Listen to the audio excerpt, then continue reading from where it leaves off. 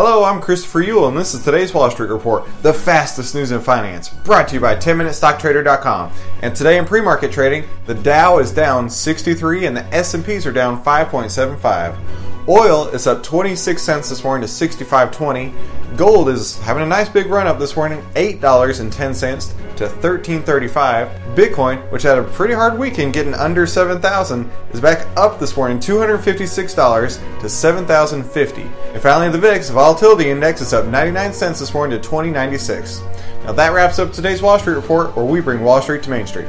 I've been your host, Christopher Ewell, and thanks for stopping by.